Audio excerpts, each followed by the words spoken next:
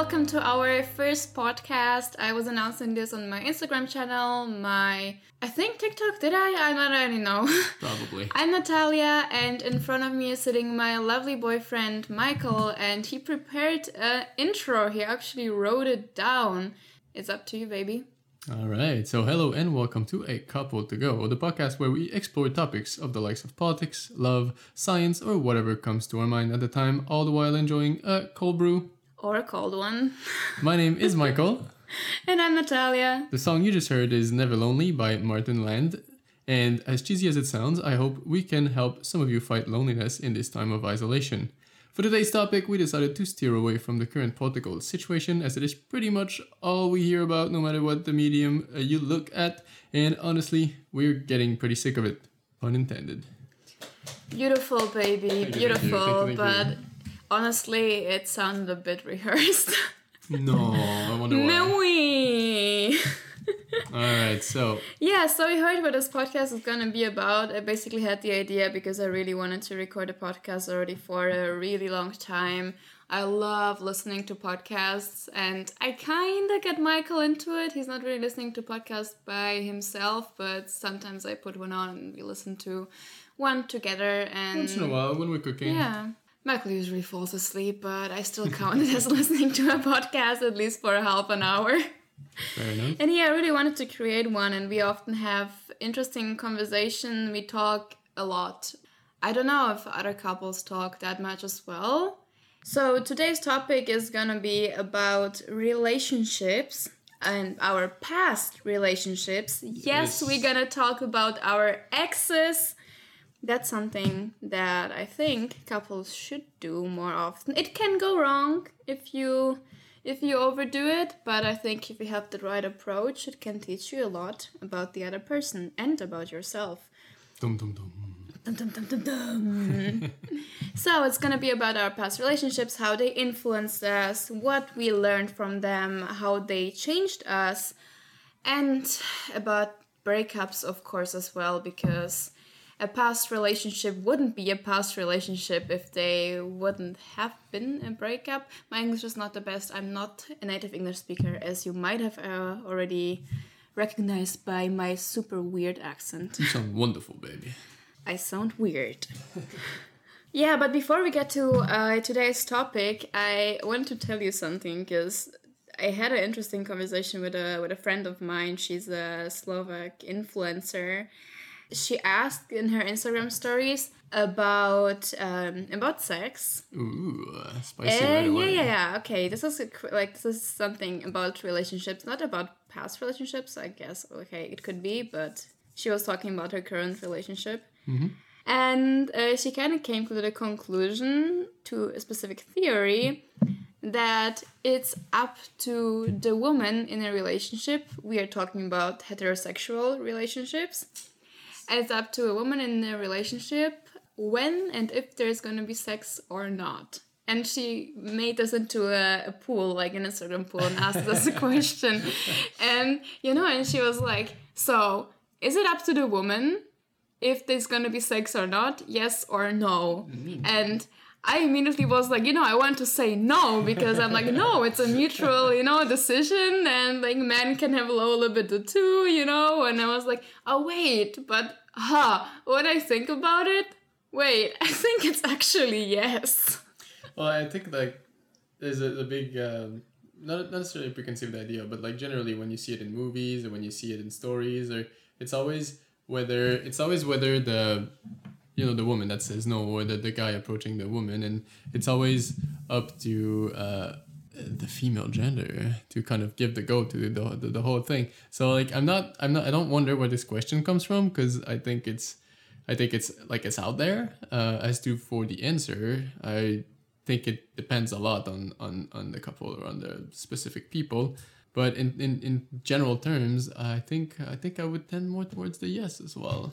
But isn't that weird, especially for us, because we are, both of us, we would describe ourselves or classify ourselves as feminists, but that means equality. So it means that we as feminists would say that it should be an equal thing. And you kind of want to work towards an equal, both-sided decision about whether there's gonna be sexual intercourse or not at this right moment. Yeah, I think it's a very difficult thing to approach, because it's one of those things where you like one might feel like having sexual intercourse where the other one doesn't necessarily feel like having sexual intercourse, and as soon as you hit that, you're straight up outside of the like feminism question, because it's not a question about your beliefs, it's a question about how you feel in that moment. What I meant was that yes, of course there's, it can be situations where one party wants to have sex and the other one just doesn't feel like it.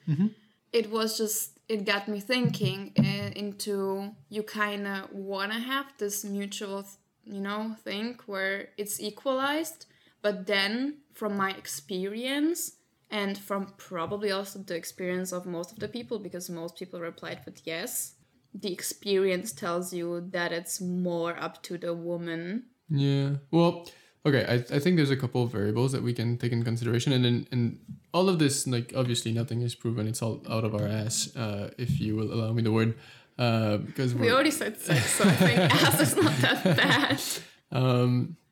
But like statistically speaking, there's a very high rate, of like female unsatisfaction when it comes to sexual intercourse in relationship. Like there's a lot of like women that never or very rarely get orgasm out of their sexual relationships, right? Yeah. Whereas for men, the rate is a lot higher of actually reaching an orgasm during a sexual And do you think that it has something to do with like, let's say if a lot of women can't reach orgasm, do you think it has something to do, not if it has something to do, but if it has a consequence on their desires or willingness to have sex? Yeah, you mean like if you know that that this is gonna make you feel amazing, that you kind of desire it more? Yeah, like that's what you mean? Yeah, like a guy, for example, like if it's not, if you know that you're gonna reach the orgasm level every time, then sure, there's no consequence, or there's no like bad feelings about the idea of having sex. Like it's just fun, and you're gonna reach a good point.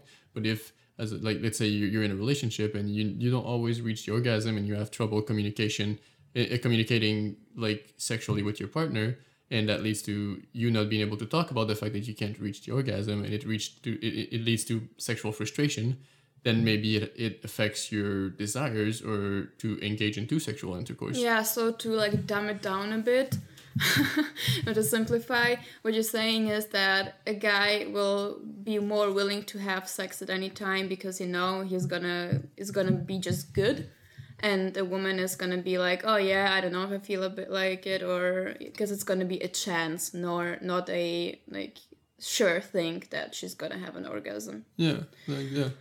Well, that's not what I was thinking about. What I replied to her. For me, I was immediately thinking about, it's an interesting point that you brought up, and I think it might be for a lot of women. It might probably be the reason, actually. But what my immediate thought was that we as women have an ovulation, so we have this specific hormonal changes, and obviously when you're ovulating you have a higher libido because biology. Yeah.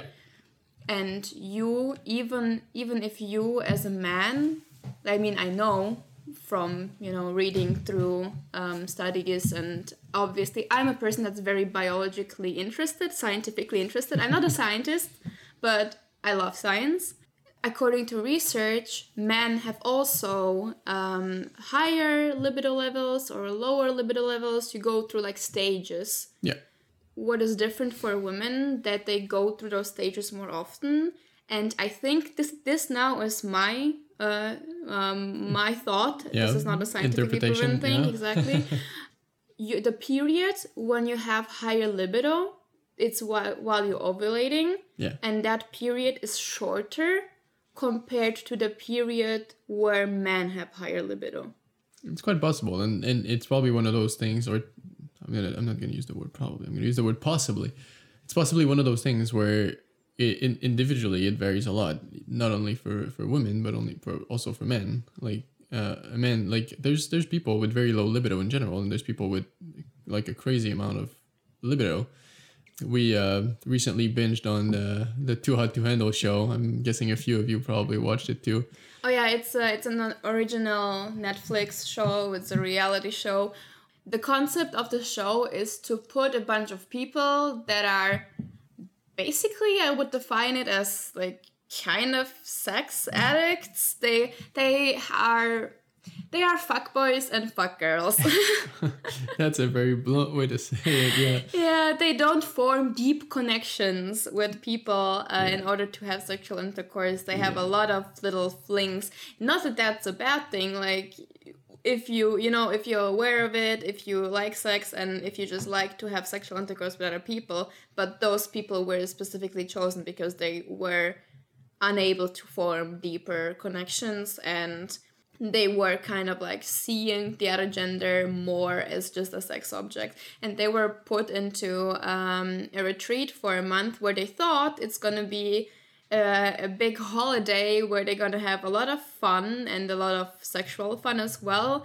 And then, boom, boom, twist, the big plot twist. In order to win the prize money, they didn't know that there was prize money in the beginning, so they learned that there's a big reward of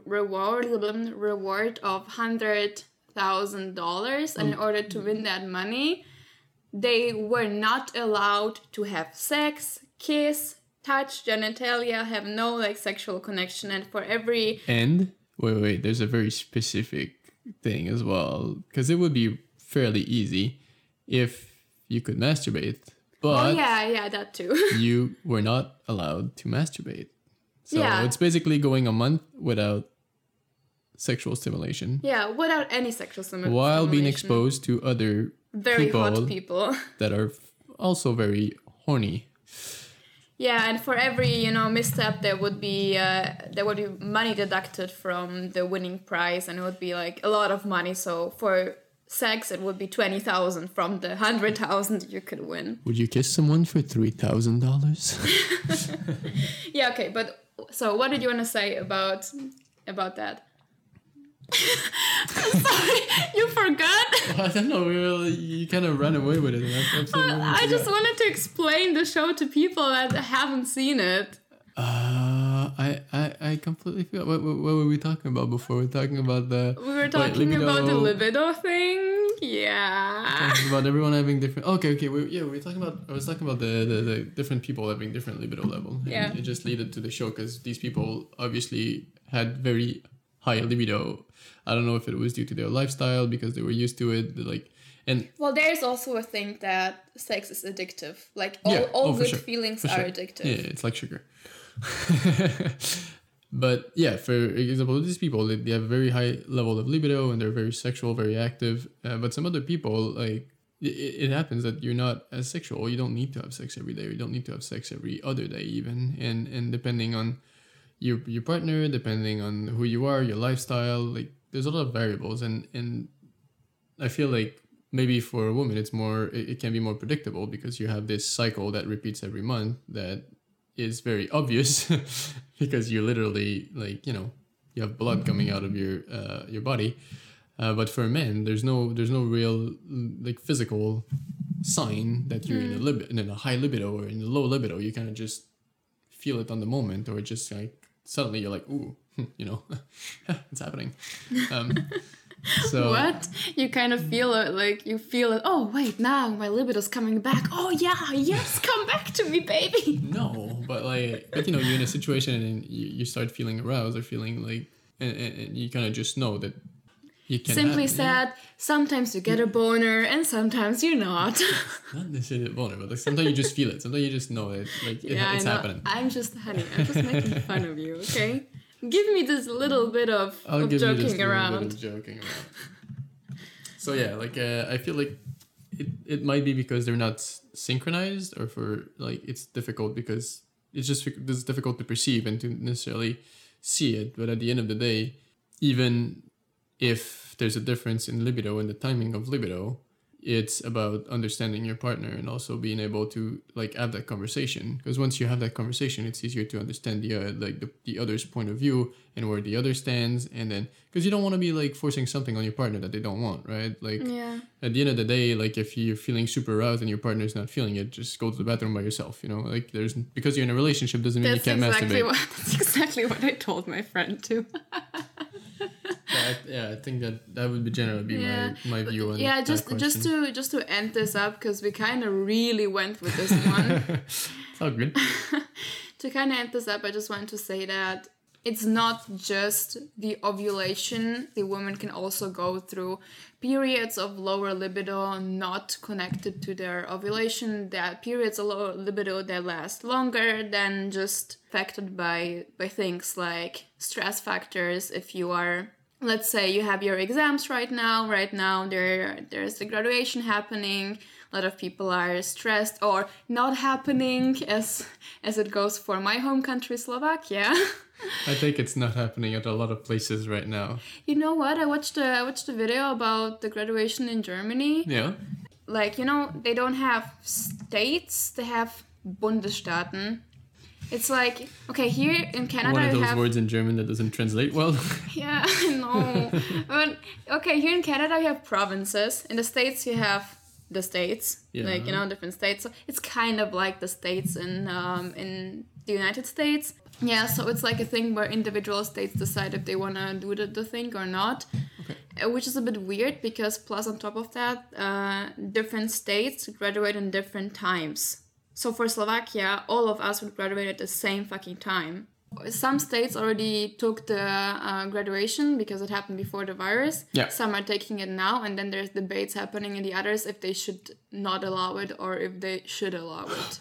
That's kind of a shit show. It's so weird because, you know, that means that some people, if they say no, it means that some people of that year would have a graduation and some wouldn't. Yeah, that's I think every country and every system is going through kind of a bit of a rough time right now with this whole crisis. But we said we wouldn't talk about it. That's true. So okay, Corona, out of my head. Well, now you definitely cannot monetize it. Corona. Shall we engage on today's subject more deeply? Okay, so 20 minutes in the podcast. Now I'm gonna make the time mark on YouTube. Here we start with our topic, past relationships. All right. Yay! So, baby, how are we gonna engage in this topic today?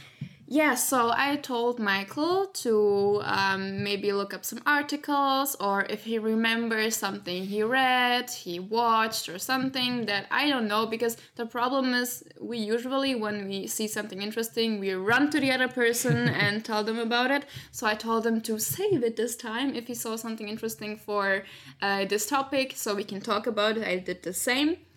And yeah, so what did you learn? It's not so much something that I learned, but it's so much something that I revisited. A few years ago, I remember hearing or seeing about these relationships that you needed or that you would most likely have before you actually found someone that you would want to be in a relationship with for a long time or for a more stable amount of time. Oh, you mean one of those magazine things where it's like, oh, this is the 5 types of girls that you're gonna meet. The flirty one, the crazy one, the needy one. Not quite. This is more, it's not about the types of girls that you're gonna date before you find the right one. This is about the kind of love that you're gonna feel before you actually find the right one. Okay. It's kind of interesting. Wait, just before you start, is it like a actual study or something? Is it something scientific? Or this is not study or scientific. It's kind of just... This one is just like an article. There is some deeper studies about this, but this is absolutely not scientific. So take it word for word, okay? Okay. And take it word for word. Don't take it word for word. All right, there you go. So I thought this was kind of interesting, especially for our circumstances, because we both haven't had I didn't have 10 girlfriends before you, and you didn't have 10 boyfriends before me. So yeah, like having this feeling different types of love before getting to a point or a relationship that would last a long time, that you would, is kind of an interesting take for us because we didn't have a lot of relationships. Exactly. Well, we had like relationships with people, but if you would describe serious relationships, each one of us had just one serious relationship before we met each other. That is what I meant, indeed. Okay, so the first type would be titled the fairy tale love, or basically, the first love, the magical first love, the one we most likely get in high school, where everything is just beautiful and the one that lasts 1 week and you think that you're a relationship expert. Exactly, the one you think that is gonna last forever because it is so beautiful and so perfect, and you're just so happy together. And then you realize that boyfriend is not in love with your favorite TV show, and you just are like, no, red flag. It's that young love where we kind of like try and mold ourselves in something that the other one would like, just so they keep like, the relationship alive. And usually, yes, that love doesn't last for very long, or ends like after a few months, a few years, perhaps, if you're lucky. And this is very funny because my first love lasted 4 years, so it definitely did not apply for me. The second love would be the hard love, and I don't think this one needs much explanation. I think if you felt it, if you had it, you kind of know. It's that love that is very, very drama. Like everything in that love, there's always drama. It's a love that hurts. Like there's always ups, there's always down. There's something happening. Like like everything's going well one day, everything's going to shit the other day. What's funny? What? That first description sounds like my relationship, but mine lasted, as I said, 4 years, and then I had just like little flings, and then I met you. And the second one, that's your first relationship. Yeah, pretty much. That hard love one is one that you feel kind of in an addiction, and where when you come out of it, it's really hard, and you might be in kind of this mood, this after relationship mood for a time that you would just consider to be absurd. Like you would still be like having this person or this relationship in your mind 2 years later and just being affected by it still. It's like, it's a bit ridiculous, or it sounds a bit ridiculous, but yeah, the hard love, the one that's dramatic, the one that's addictive, but ultimately the one that you kind of realized with some forecast that was just toxic, or was like not good for the long term. I feel like my love started as the first one, the fairy tale love, and then it lasted for like 3 years, and then the last year became the hard love. The hard love. See, for me, I definitely didn't have a girlfriend in the fairy tale love, the first love. I possibly felt it. Like probably like crushes. Yeah, exactly. I had a few crushes when I was in high school, and I think some of these crushes could fit in that description. Oh God! She just hit her foot really hard on the table. I just wanted to change my sitting position, and I just bumped my feet. And yeah, the second love, the hard love, the addictive love, it's definitely something that describes my first relationship very, very accurately. And then the third love is titled The Love That You Never Saw Coming. And she is laughing because that title describes pretty much exactly how our relationship began. Yeah, because I when I met Michael, I was in a state of, I don't want to have a boyfriend. No, I was in a relationship for long enough. Now I'm going to be single. Yeah. Boom, I meet Michael. Like, I'm from Canada, and we met in, some of you might know if you're coming from Natalia's social media channels, but we met in Milano, which is quite a bit far away from Canada. Yeah, I'm from Slovakia, he's from Canada, and we met in Italy. Honestly, when we met, I didn't think it was going to be something that could be possible to maintain, because obviously there was the distance. But we were lucky enough to be in situation or in context that would allow us to keep going with our relationship, and I was crazy enough to push it forward. Oh, she did. She is the one that came to Canada after our time together in Italy, and that definitely pushed the relationship forward. So good job, baby. I'm proud of you. Thank you. I'll take all the credit. So yeah, I'm a relationship love machine. The love that you never saw coming is the love that kind of hits you in the face suddenly. The one that that obviously you never saw coming. That seems too good to be true, and that, to be honest, it just, like, it doesn't feel overly, there's no drama, there's good communication, it doesn't feel overly, like, passionated. It's something that's like passionated, but it's not like to the point where you want to cry every day or you want to be like jumping off the ceiling every day. It's just the love that feels right. It's the love that's just comfortable, that's really nice, that's really happy. Like I wake up in the morning and I look at her and I'm like, oh my God, she's so beautiful. She's next to me and she's amazing and I love her, you know? It just feels right and it's not toxic. So. No, honestly, I think that our love is maybe sometimes a bit too much, because when the bathroom door is open and I'm there doing my thing and you walk by and you still give me that smile of like, oh, you're gorgeous, even if you're sitting on the toilet. Hey, you're the one that follows me in the bathroom half the time, okay? You're the cat in this relationship. It's not true. You just always need to go when I need to go too. Synchronization.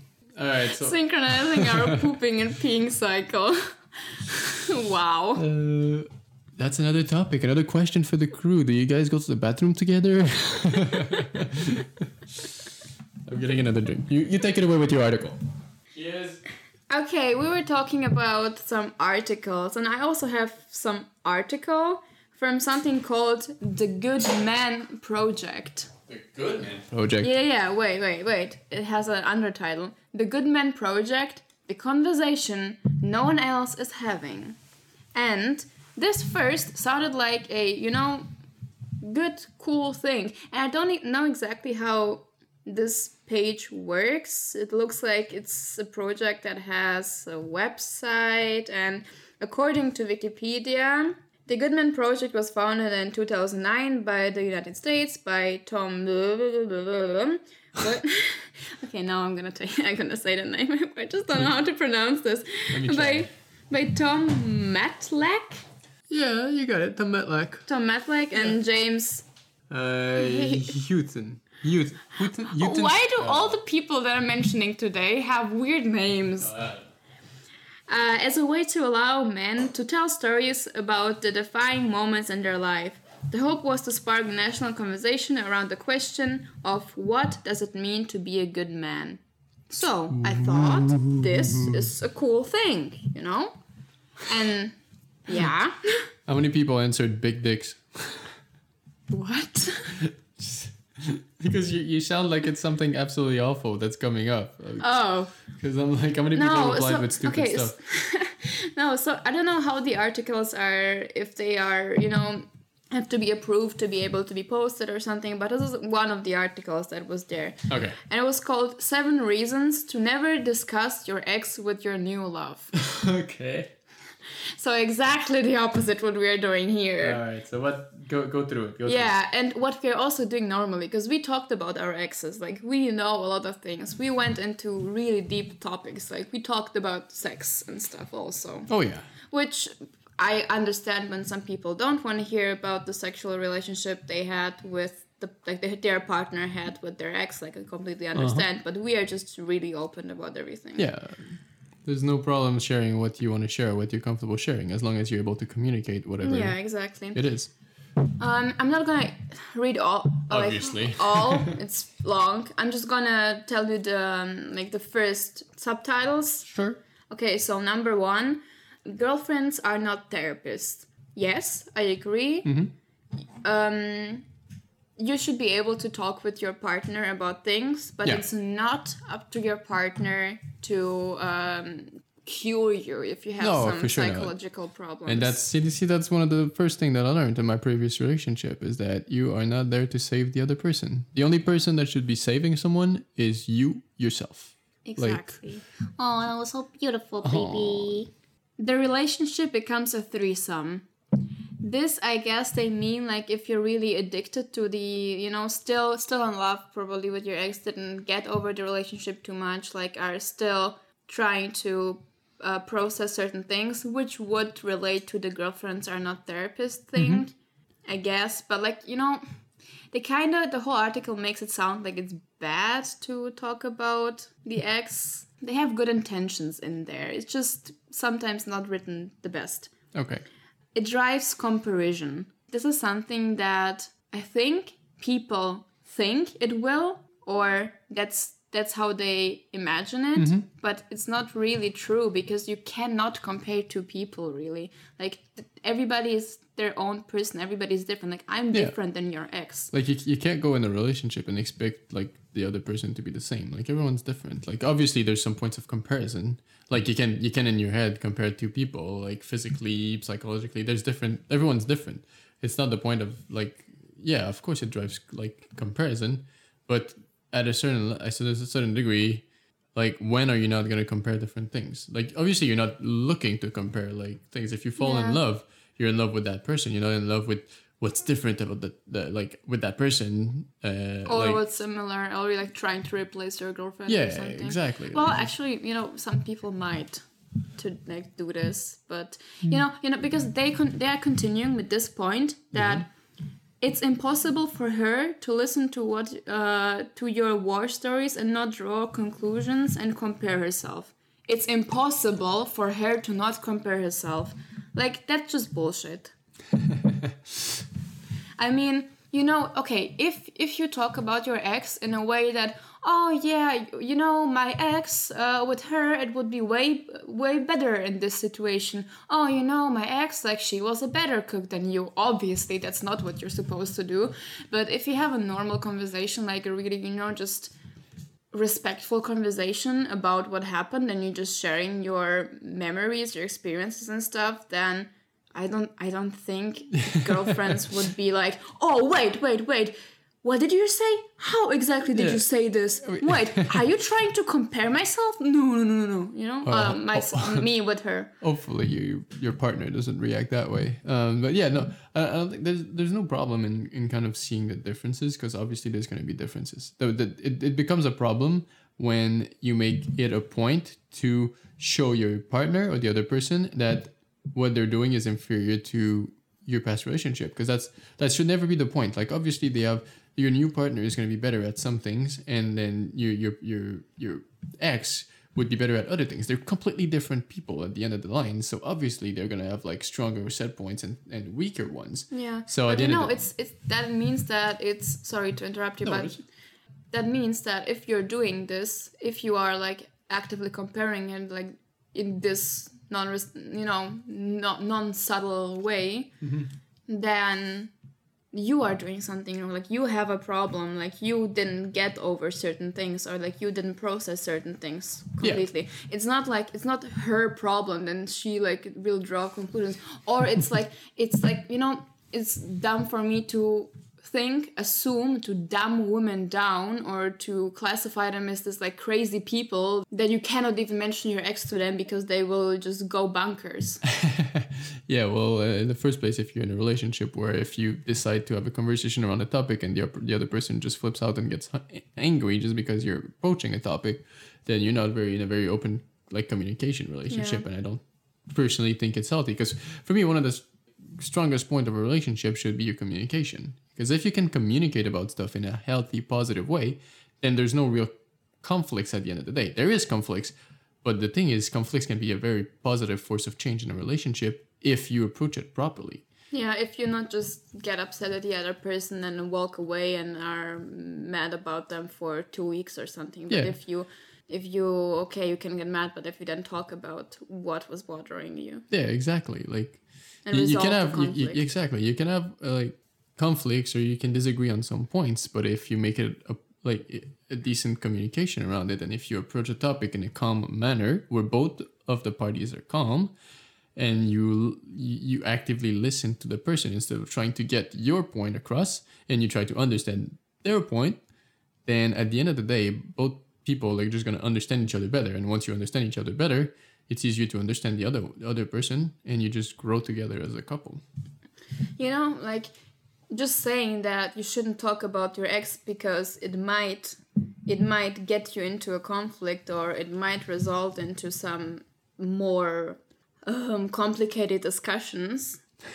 My English is like leaving me. You got this, baby. A few more sips of that cold one you're having. Oh yeah, we're drinking a little bit of Canadian beer. The thing that was kind of like getting me triggered about this whole article was also the name of it, obviously. But I get that you need to have a clickbaitable name so people click on it.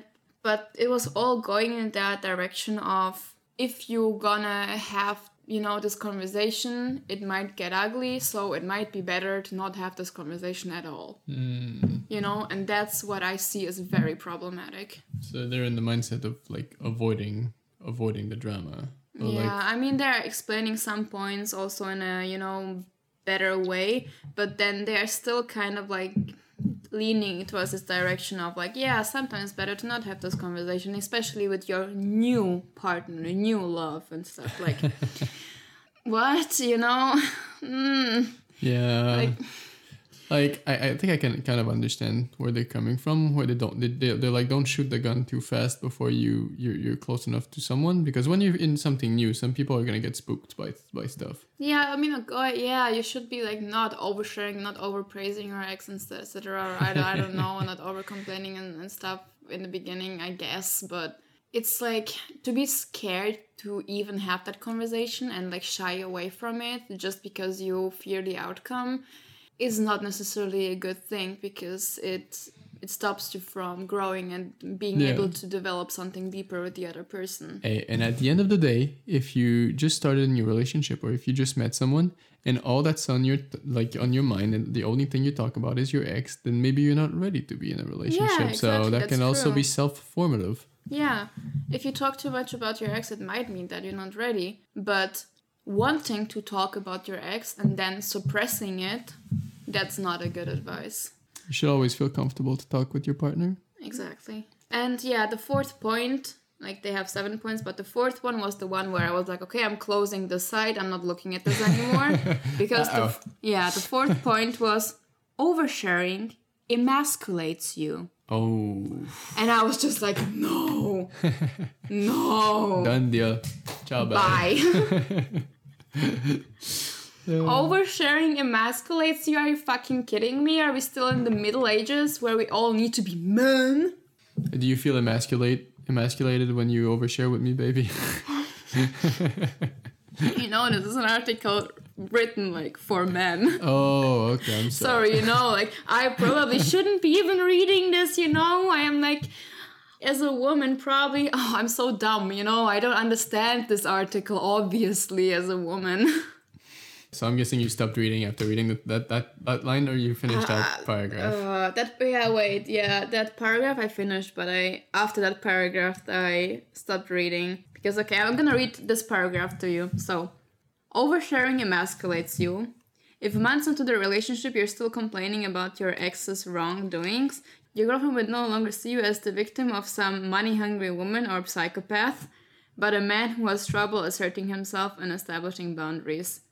It's kind of like it goes into a good direction. That's what I had with all the article, all the paragraphs. She's got the article has got a suggesting that the only reason you should be leaving your ex or you left is because she's a psycho or because she wants money. Yeah, which is kind of like, it's kind of dumb.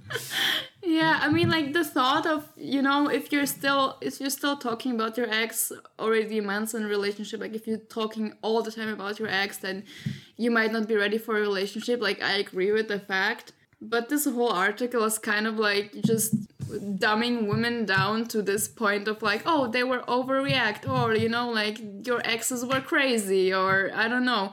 The first line, yes, you need clickbait, but clickbait can be smart, because a lot of people will read this article and read only the first lines of each paragraph. Many people won't read the whole thing. Like, most people won't read the whole thing.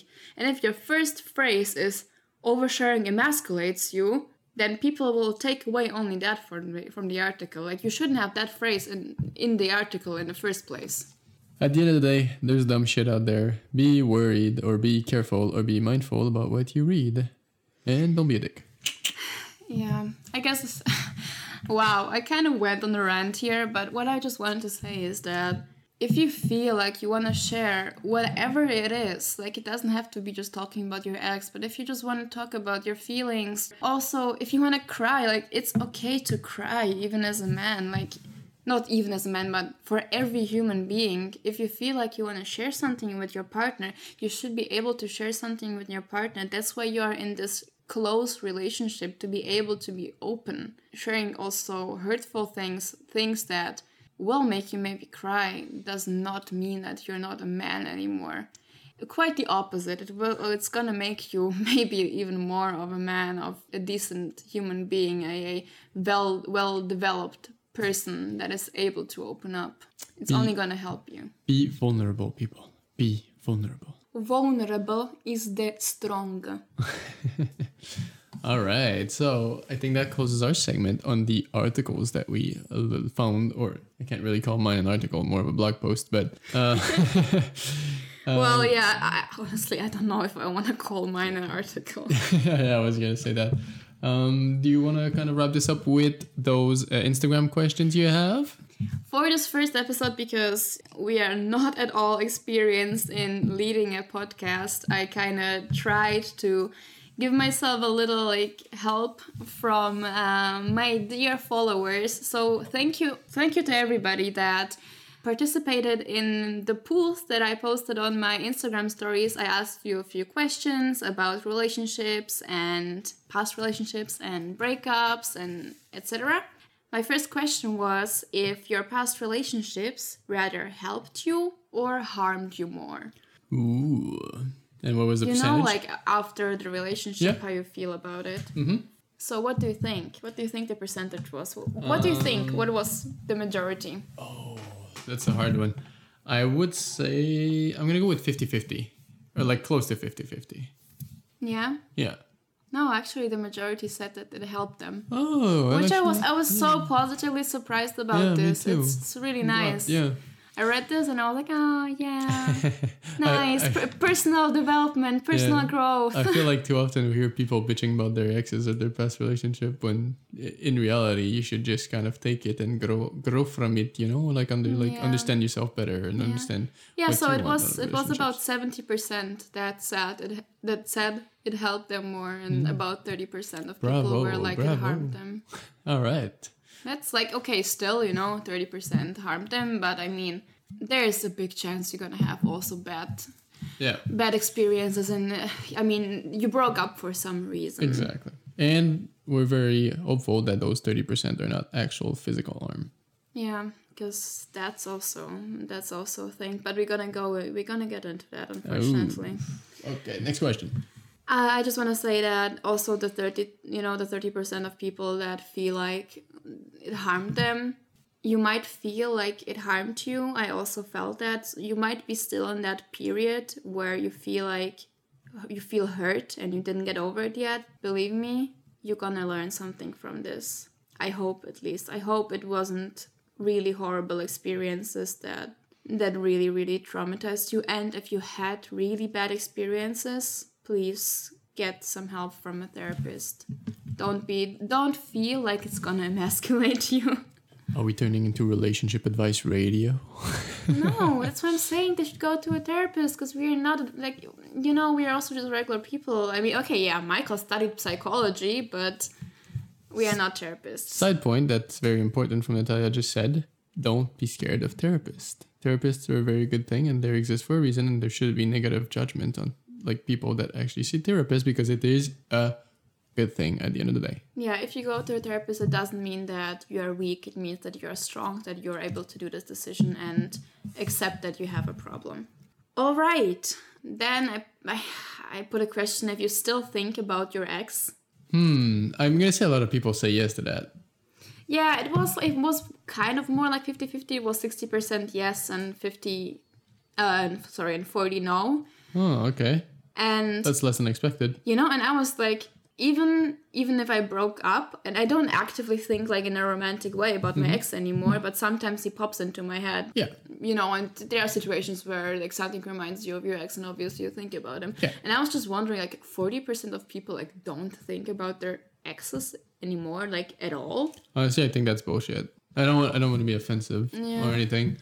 are not, or maybe people are interpreting the question differently. Yeah. It's like, do you still have your ex on your mind? Do you still think about them every day? Maybe people are like, no, I don't think about them every day. This question, I could have put it better. I realized while I was doing the poll, and I already posted the questions, that I could have phrased some questions better because they had not clear answers to them. Okay, next question. How long does it take for you to get over a breakup in average? And I was... That's a scale, right? Yeah, my two... Yeah. No. My two... Yeah, it was a pool, so 2 options. Okay. Less than a year or more than a year. Okay. So what do you think, I think most people are going to say less than a year. Yeah. Yeah. It was, again, around 70% were less than a year and about 30 were more than a year. Yeah. Then again, I think it comes down to the type of relationship that you have and the type of like person that you are. But like personally, I'm not the type of person that's going to jump from a relationship to another. So for me, it takes longer. Maybe it's due to the kind of like relationship I had with my ex that really kind of left a mark on me for a while. I don't know. I think at the end of the day, there's a lot of variables that come into that. So sure, if you're the type of person that goes from one relationship to another, it might take you less time. But if you're like me, someone who likes to take your time and really find someone that, you know, you really connect with before getting into a relationship, it might, you know, take you longer. And it's normal. Both ways are normal. Yeah. No, for sure. Like for me, when I broke up, I thought it would take me longer, and it actually took me shorter. But I guess it was also because I met you. But I have to say, yeah, of course. I also have to say that in the beginning of our relationship, I think I was not completely over him yet. Mm-hmm. That's possible. It's normal. Well, and this is interesting to me, then it's still less than a year, because I guess for younger people, you know, for those high school relationships, it lasts shorter because it's not that intense of love yet. Or it's a first love and you don't understand relationships yet. Exactly. Yeah. But it still surprised me that it was such like, you know, a higher percentage for less than a year, because my follower average, like the age of my followers is on average between 18 and 33. Young adults. So most of my followers are young adults. Yeah. And I have I have also kind of like a 50-50 women to men ratio. Okay. So I was kind of surprised that it was still less than a year. I mean, there's a big thing, I think, for with our generation, and well, we're like on borders of being the same generation because you're a bit younger than me. But I think there's a big culture of non-commitment. And that might explain why like people are getting over people faster, because they just move from one person to another. That might be actually true. Like, I'm sure if you asked that question for like 100 years ago, the answer would be like totally different. I guess you're right. Okay, next question. Have you met again with your ex or your exes after you broke up? Is that a question to me, or do I need to guess the percentage? No, that's the percentage. I need to guess the percentage. I'm going to say a lot of people, yes. Yeah. Like 80%. Yeah, it was close to 80 for people, yes. You know, but for me, I met him just once again to exchange a game of Risk we bought together. But it was just once, and it was super awkward. Hey, you know, everyone has his reasons. But I mean, you can just bump into that person also. But I think like this is probably due because most relationship happens between like kind of a circle. Like either you start dating someone you're at work with, or you're in school and university or something, and you get in a relationship with one of your classmates or something. So obviously, if you break up and you still have that class together, you're gonna see them in the class, or you know, whatever. You're still in the same kind of environment or like circle. So that's probably why a lot of people tend to see their exes again. Yeah, for me it was the opposite. After we broke up, all our common friends, like we had a common friends group, we broke up in a way that he broke up with me over Skype when I was in South Korea, which was amazing, on the day of our anniversary. No judgment, but very classy. Yeah, really great breakup. And then everybody thought that I broke up.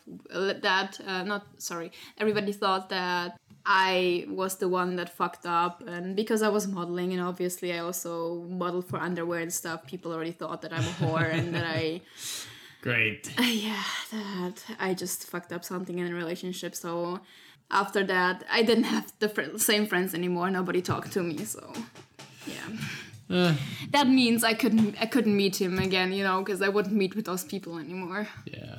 Well, at the end of the day, if they treated you like that, they didn't deserve you, baby. Yeah. Okay. And then I asked the follow-up question: how did it make you feel, that meeting? Better or worse? Worse.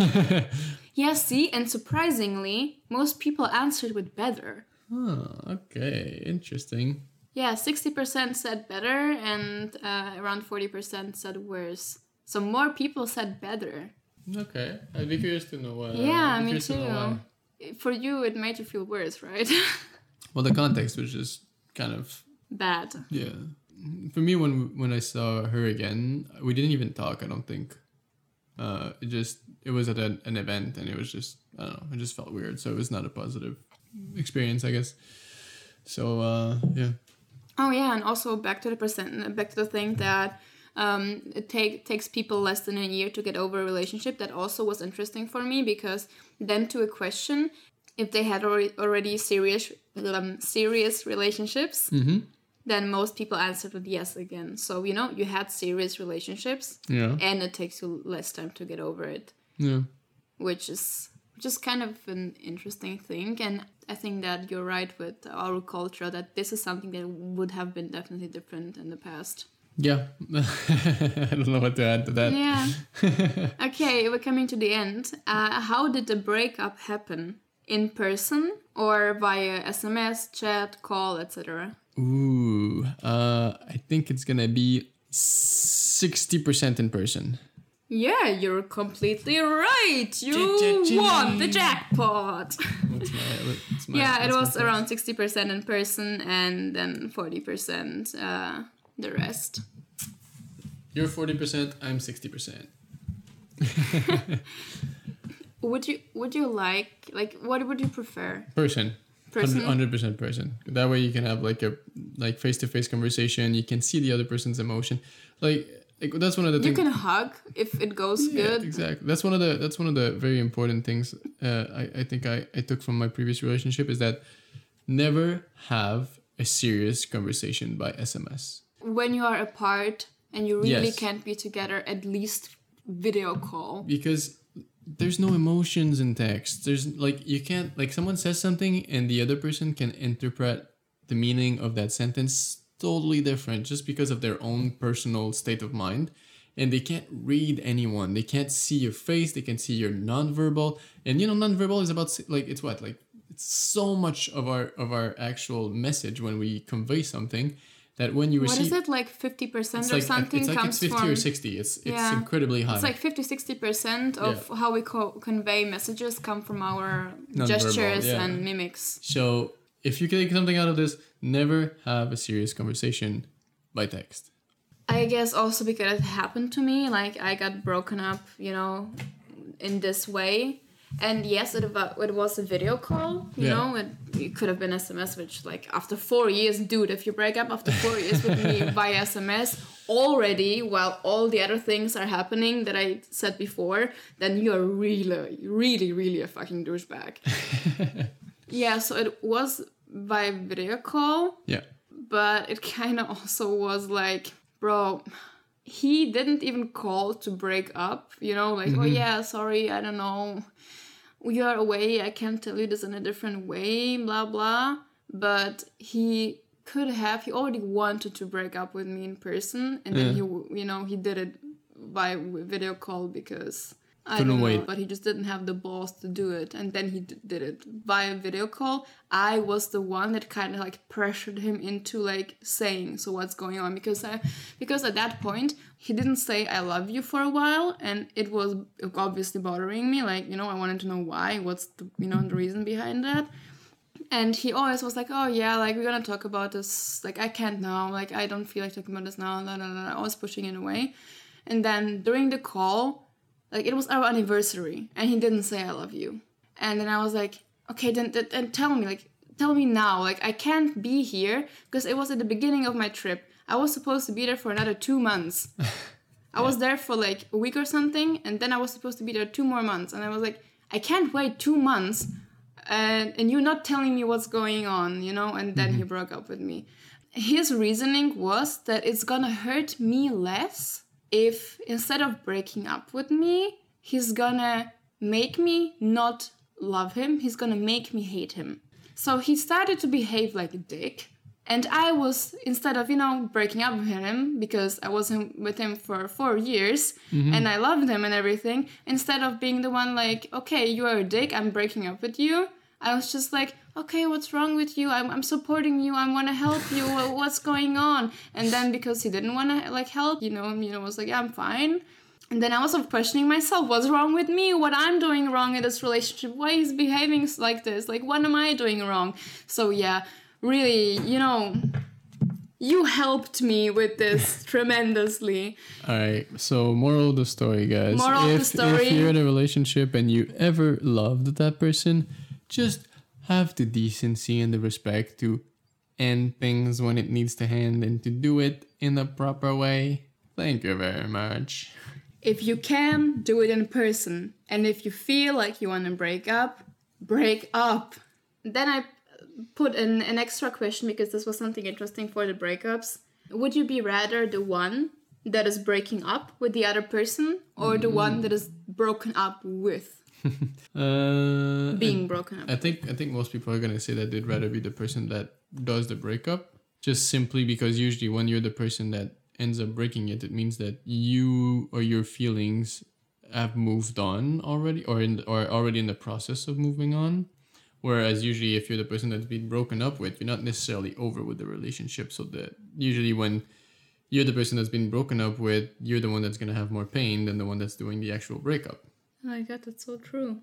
Wow, you're right. And also, yeah, most of the people said that they want to be the ones breaking up with 70%. Funny, it's always the same percentages, this like vice versa. Do you have more? I just had like one question because then I realized that not all relationships are one-sided breakups. They are relationships that you come to a mutual agreement that this thing is just not working out anymore. It was like around 40%. Was mutual agreement? No, about 40% was mutual agreement. Okay. Which is like, that surprised me. Like, 45% even. I expected it to be lower than that. Yeah, me too. And I was actually happy about this because that was the last question that I put in. I was like, oh yeah, nice. Like, around like 45% of people still have mutual agreements to enter something, and that I think is really a good thing. That's great. That's the ideal breakup. It's probably better than a one-sided breakup for sure. It's also possible that those mutual like breakup are people going away, moving away for school and stuff like that. Oh yeah, I just thought that maybe mutual breakups can be also mutual fights actually, where both parties yell at each other that I hate you and I don't want to see you again. Yeah. For those of you still listening, thank you that you are still listening. We went on a little break and then we are gonna be back and we're gonna finally answer the initial question of this podcast. What did we learn from our past relationships? Start recording? Oh, let me just burp. All right, welcome back. We are now back from our little break. And I think you had something that you wanted to add to the previous conversation before we move on. Yeah, I just wanted to say to the breakup text messages and chats and etc.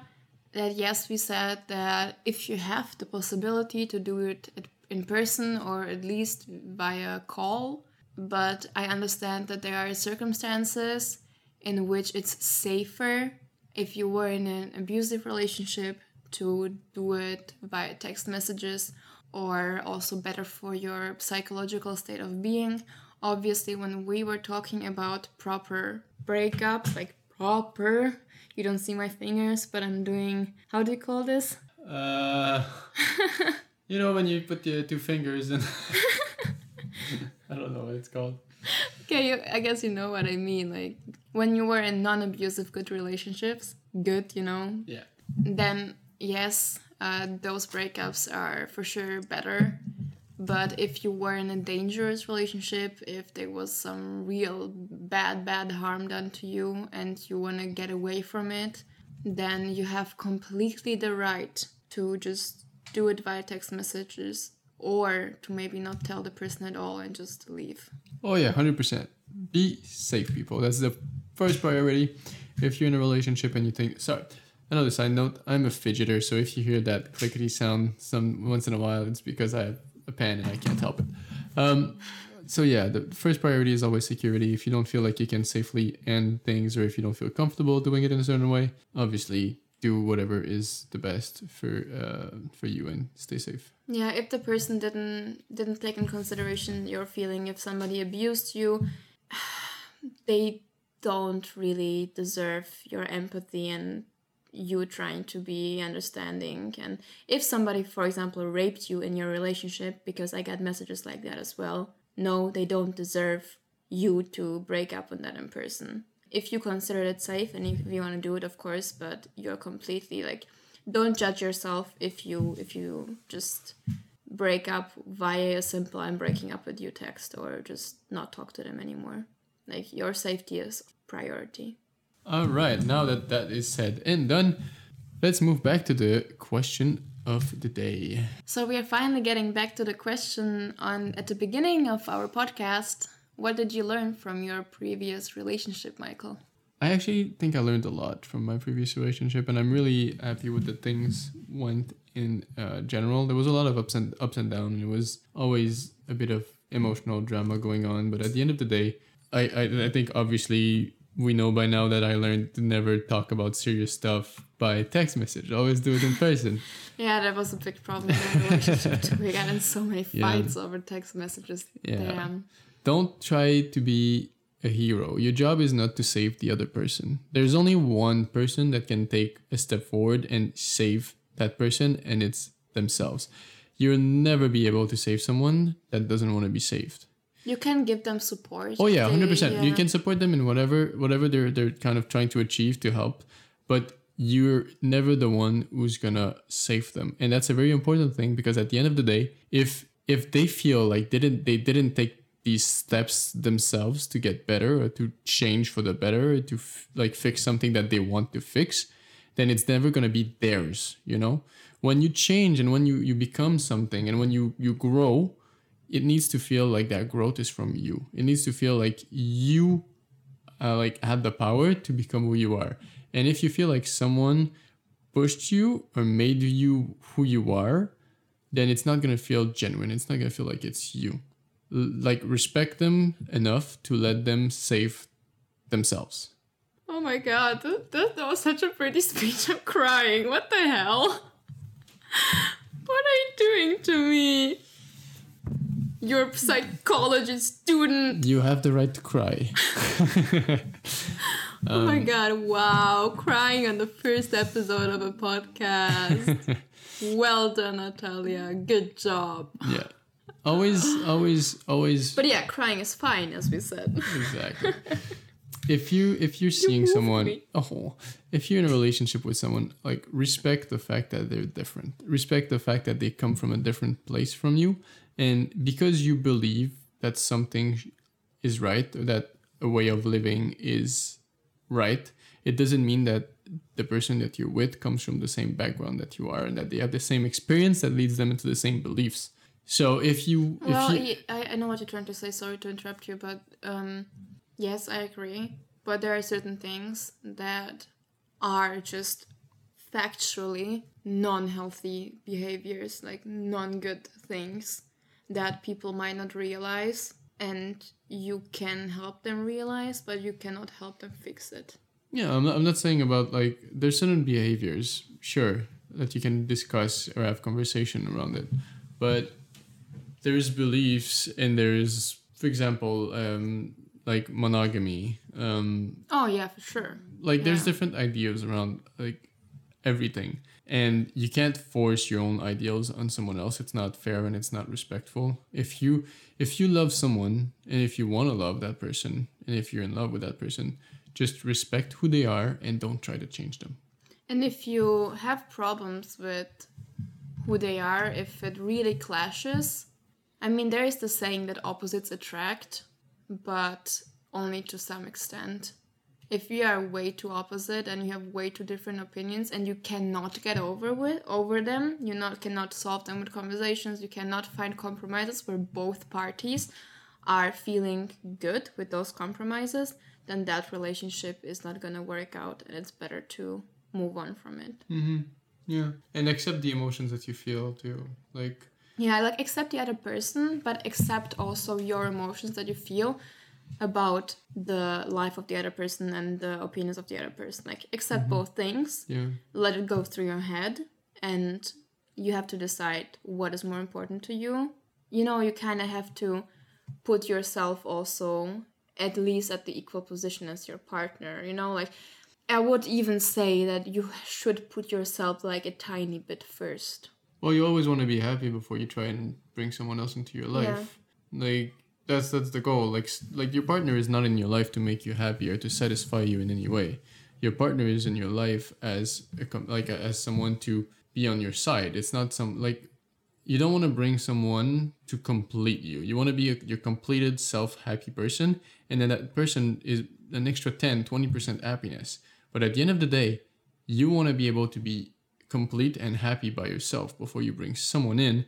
Otherwise, what's the expectation that you're putting on that person? You're starting your relationship by putting expectation on someone else to complete you or to make you whole, which is totally unfair. That person is not there to complete you. That person is there because you enjoy each other and because you have feeling towards each other and because you want to spend time, and because when you're together, you feel certain emotion, you feel joy, you feel better. But it doesn't. Natalia is not here to make me whole. I'm happy and I'm complete by myself, and I want her in my life because I want her in my life, not because I need her in my life. Yeah, that's a really good point. Yeah, so you should have somebody in your life because you want them to be there and not because you need them to be there. That's pretty much what I learned from my previous relationship. What about you? I definitely learned to, after the breakup, I learned how to be my own self, as you said, because when I was in my relationship, and I think it's also due to the fact that we started dating so early, and we were that high school love that lasted longer, and I didn't have this chance of proper self-development outside of my usual friend group and usual environment that I had for years. Yeah. I feel now, when I think back on it, I wasn't myself. I was more of somebody's girlfriend than Natalia, Yeah. That I kind of lost myself in it. And that's definitely something I learned from the relationship, to not give all of me to the other person, or not to put the relationship over myself. Yeah. Be equal with your partner, but not put the relationship itself over yourself. Then definitely I learned just what I want in a relationship, that I really, really need open communication, which we did not have. And that's why when you were saying you need to accept, the other person, etc., I agree with that, but you need to also really listen to what you need.